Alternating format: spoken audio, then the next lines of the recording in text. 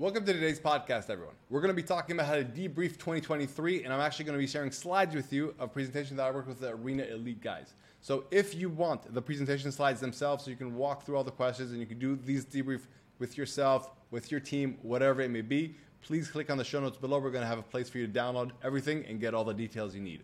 Also, if you're listening to this as a podcast, you're welcome to go to the YouTube. It's going to be in the link below as well, and listen to the whole thing and see it over there. Have a great 2024, everyone. Keep rocking it. Welcome to the Emotional Fortitude Podcast. How to build the emotional fortitude to win in life and in business. No fluff, just real-world results. I'm your host, Itamar Marani, ex-Israeli Special Forces, former undercover agent, jiu-jitsu black belt, and mindset expert. Today we're going to be talking about debriefs. We're going to talk about why people don't do it, why they should do it, and I'm also going to be sharing with you guys our personal lessons and my personal lessons from 2023, so maybe you can take them onto yours and you can win much bigger. So we're going to dive right into debriefing. So what we're going to talk about today is why people don't do it, why people think about failure, how they think about failure incorrectly a lot of times, and how it's denying them a lot of success. We're going to talk about what a poor debrief is versus an effective debrief. We're going to talk about the secret sauce question, and we're going to ask, is celebrating wins beneficial? And we're going to break that down. This is a really big one. For me, this was a giant thing that a couple of years ago finally really clicked for me, and how to do it well, how to not do it well. So first off, reasons for not properly debriefing. Why do people not do it? So really, from what I've seen, it boils down to these following things. 1 is lack of awareness. 2 is not knowing how to technically do it. 3 is that it's uncomfortable. It's not fun. Or some people just say, you know what, it takes too much time. Now, here's the deal, guys. What's more fun? Honestly assessing our shortcomings or visualizing our success and filling our cup with positivity towards new goals? Which one more people get drawn to? It's like we have to have the maturity and say we need to honestly assess what our shortcomings are. And if we fail throughout this year, which all of us had micro failures, we need to accept that and look at it straight on. Failure is a part of growth, okay? This is a big thing to recognize. It is not something to shy away from. Failure is a sign that you're pushing your limits, that you're not just staying in your comfort zone, because you're literally stumbling over your limits at times, which is great. And it also gives room for lessons to be learned when you stumble beyond those limits. It is absolutely nothing to be embarrassed about. As that old saying goes, show me a man who hasn't failed, and I'll show you a man who's never tried. Okay? Failure, the deal with it, like all of us are trying to do big things in life. So it's natural that we fail at times, right? That makes sense about other people, so it should make sense and be okay for you as well. Like, yes, failure is sometimes painful and sometimes embarrassing. But here's the big one. Since you've already paid that price for failing, shouldn't you at least get your money's worth and really learn from it and evolve from it? That's what we're going to do, okay? So this is why we debrief. Like, the reality is that what doesn't evolve dies. And we must learn from our mistakes in order to evolve, survive, and win, especially if you're in a very competitive niche in business. Like, when a mistake is made, we need to look at straight in the face and ask the necessary questions in order to attain newfound wisdom and really grow. And doing this can ensure that the same mistake doesn't repeat itself and cause a tragic toll. Or basically, as that old saying goes, you can avoid paying a dumb tax for doing again something you know you shouldn't have done. So with that, we're going to move right into the debriefs. So there's, again, a poor debrief and an effective debrief. And we're going to differentiate between the two because this is really important. So most people either have a non-existent debriefing practice or they do a poor one. Not because they're bad, just because nobody ever taught them how to do it. Okay, so basically they say, okay, this was past year's big, sexy, audacious goals. This was past year's action plan. And then they have no actual reflection of the past year's success or failures. And then just go on to the next year. They say, okay, this is next year's big, sexy, audacious goals. And this is next year's action plans. So you can see how there's not a lot of actual growth there. Of course, they're going to learn some lessons just because subconsciously they recognize what's going on and they know they shouldn't do this or that again. But there's no real intentionality here. There's not a real harvesting of all those lessons. Just some of it happens naturally. But that's not really effective. Okay, that's a poor one. So what is an effective debrief? An effective debrief is when you really look at it like this. And this is what I learned in the Special Forces, that they hit in us from day one on how to debrief both hot and cold. But basically this is the structure. So you have your desired outcome for mission number 1. Then you have the battle plan for mission number 1. Then you debrief mission number 1. And after you debrief and you say what worked and what didn't work and so on, you update your general battle methodology. Basically all your SOPs, your strategy, whatever it may be. You recognize, oh, this is how we need to change things moving forward. And then with that newfound wisdom, you say, okay, this is our desired outcome for mission number 2. So therefore, this is going to be our battle plan for mission number 2, taking into account our updated SOPs, battle methodologies, and so on and so on. Because if we take those into account, we'll have better execution, and we'll probably get better results. Now again, this is pretty simple, but the reason people don't do this usually is, again, because they're not aware of how to do it. So we're going to resolve that right now. They're not knowing that they should do it, which now you're aware as well. But again, it's uncomfortable. It's not as fun as just visualizing your success. Or they say to themselves, it takes too much time. Now here's the deal. This presentation that I'm showing you guys right now, if you're listening to it on the podcast, this is something I did with my elite guys in under an hour and a half. An hour and a half, and they got these extremely, extremely valuable lessons to make sure that they don't repeat the same stumbles next year. This doesn't have to be a 2-day thing where you're doing a retreat somewhere. You can literally towards an hour and a half and debrief this. And honestly, you could probably do it in less of that as well. So how to effectively debrief 2023. These are the things that we went over, okay? These are exact questions that I asked my elite guys when we did the actual debrief. First thing you do is you look, what were my desired outcomes for 2023? Okay, and then you ask yourself, what was my plan of attack, strategies, or the KPIs? How did I actually hope to make that happen? Now, this is really important to differentiate between the two.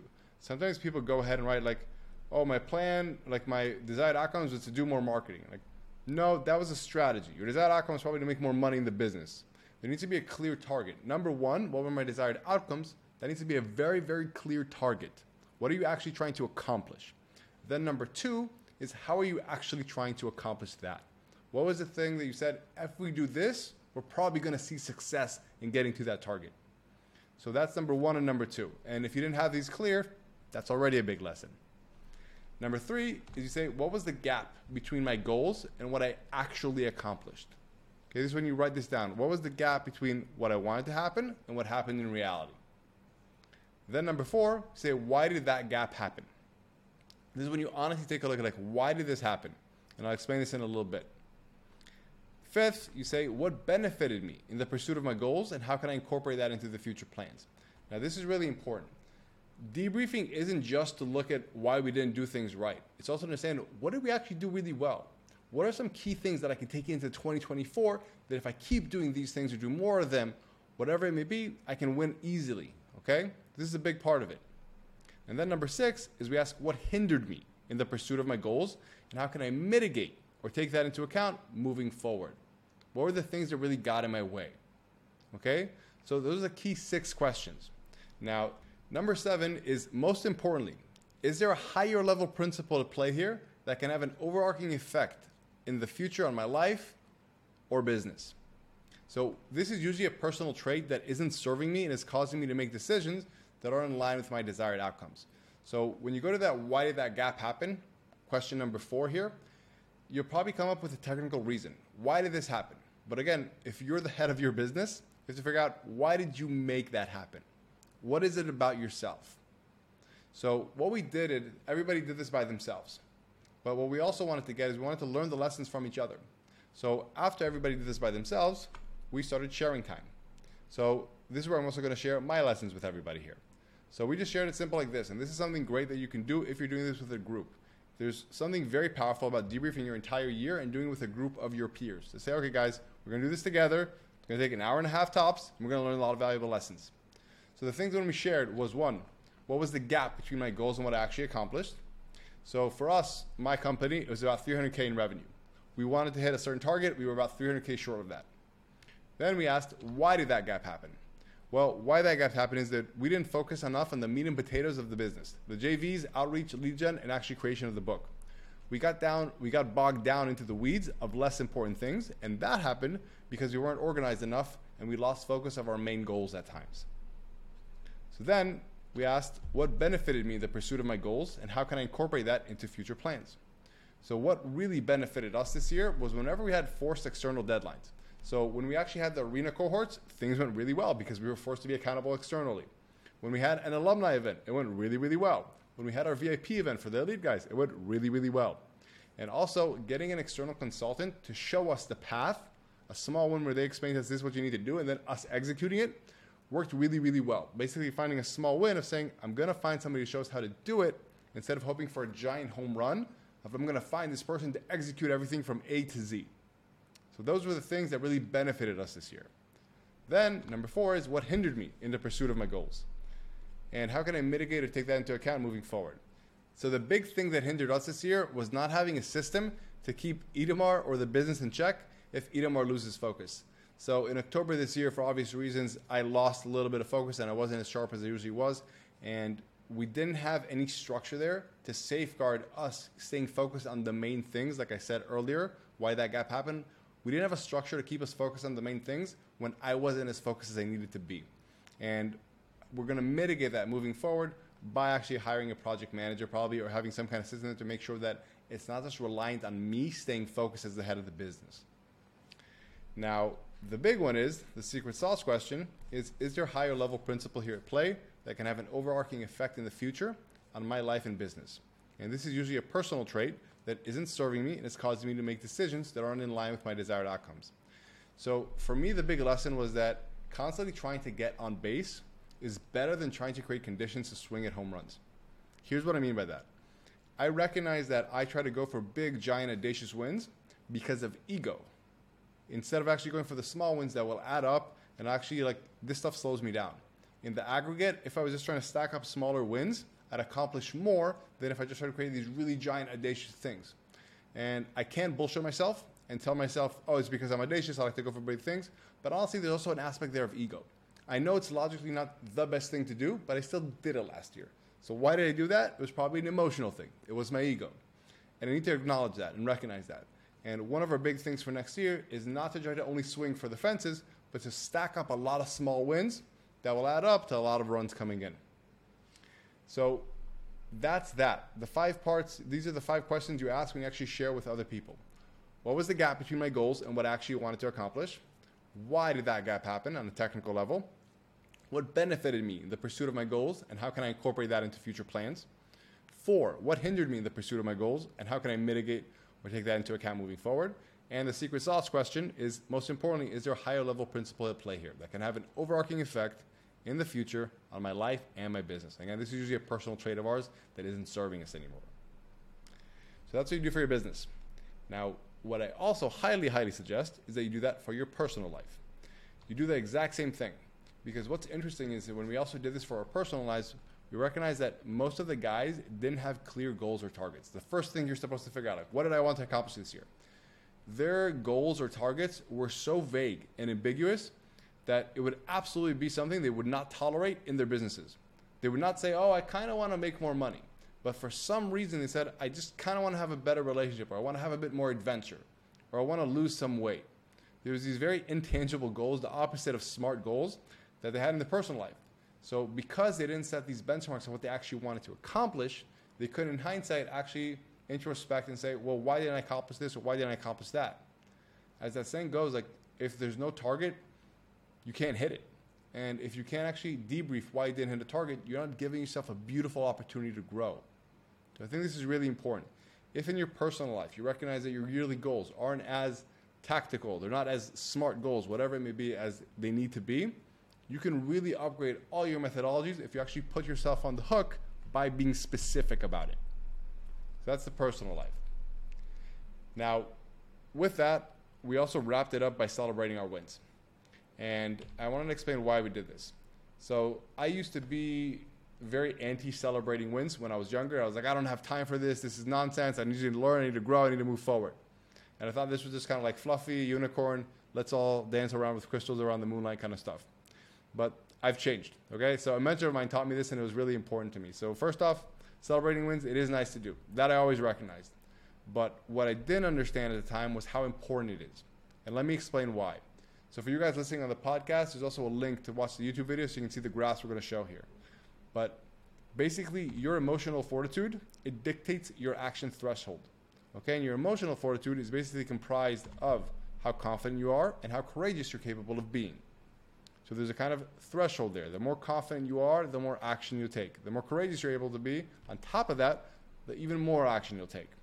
And celebrating our wins, the reason it's so important is because it allows our confidence to be more realistically adjusted.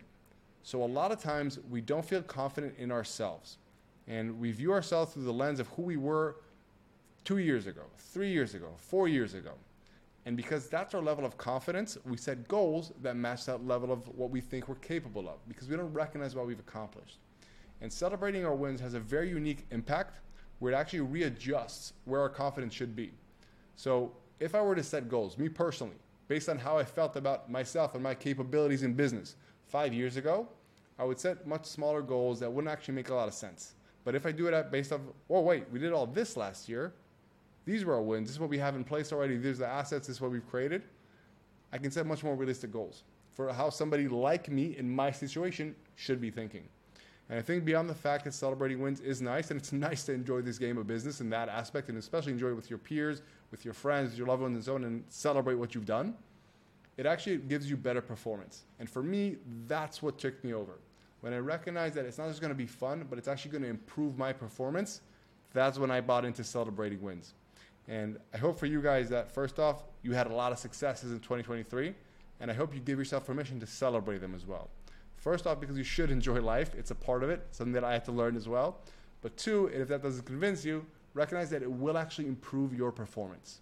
Celebrating your wins will readjust internally how you feel about yourself and how confident you should be, and therefore it'll allow you to go for better and bigger goals without feeling as stressful as they should be. So that was Debriefing 2023. I hope that helped, and I will see you guys on the next episode. Last thing before you go, I would love to hear what are your personal biggest lessons from 2023. If you'd be willing to either share them in the comments below or email them to us at im@itamrmorani.com, I will respond to each and every one of them. I'd love to learn your lessons, what held you back, how you plan to grow, or just general things you said. These are main takeaways that I want to take moving forward. So again, either drop them in the comments below or email us at im@itamrmorani.com, and I'll reply to each and every one of them. Have a great 2024, everyone. Thank you for listening to the Emotional Fortitude Podcast. Please tell a friend if you enjoyed it and found value in it. 3 last things before you go, though. If you feel like someone else with your exact skill set and abilities could be accomplishing more than you currently are, that's a mindset and emotional access issue. And here are 3 ways I'd love to help you conquer any internal limitations, go big, and win. 1, 3 Quick Ideas Tuesday newsletter. It's a weekly email with 3 quick ideas around one aspect of elite performance and how to approach it differently to get better and faster results. People say it's the most thought-provoking and impactful 2 minutes they spend in their inbox each week. It's easy to sign up to and easy to cancel, and you can sign up at itamrmorani.com/3ideas. 2 is the Emotional Fortitude Micro Course. It will help you build the emotional fortitude and confidently tackle any goal. It's the complete, nothing held back emotional fortitude system in 5 simple parts. It's all under 5 minutes each module. See it, use it, and win. And it's completely free at itamrmorani.com/course. And number 3, lastly, if you want to dive in and aggressively level up, the Arena Mindset Accelerator might be for you. It's a 6-week intense sprint for entrepreneurs who are up for a dramatic transformation. It's an interactive live program where you'll be working with me in a very hands-on way to get clarity on what you want, build an effective mindset to optimize for your goals, and establish elite emotional fortitude that will allow you to overcome any fear or doubt that could get in your way. You can learn more at itamrmorani.com/accelerator. You can find all of these links in the show notes below or go to itamarmorani.com and have a look around. Until next time, who dares wins.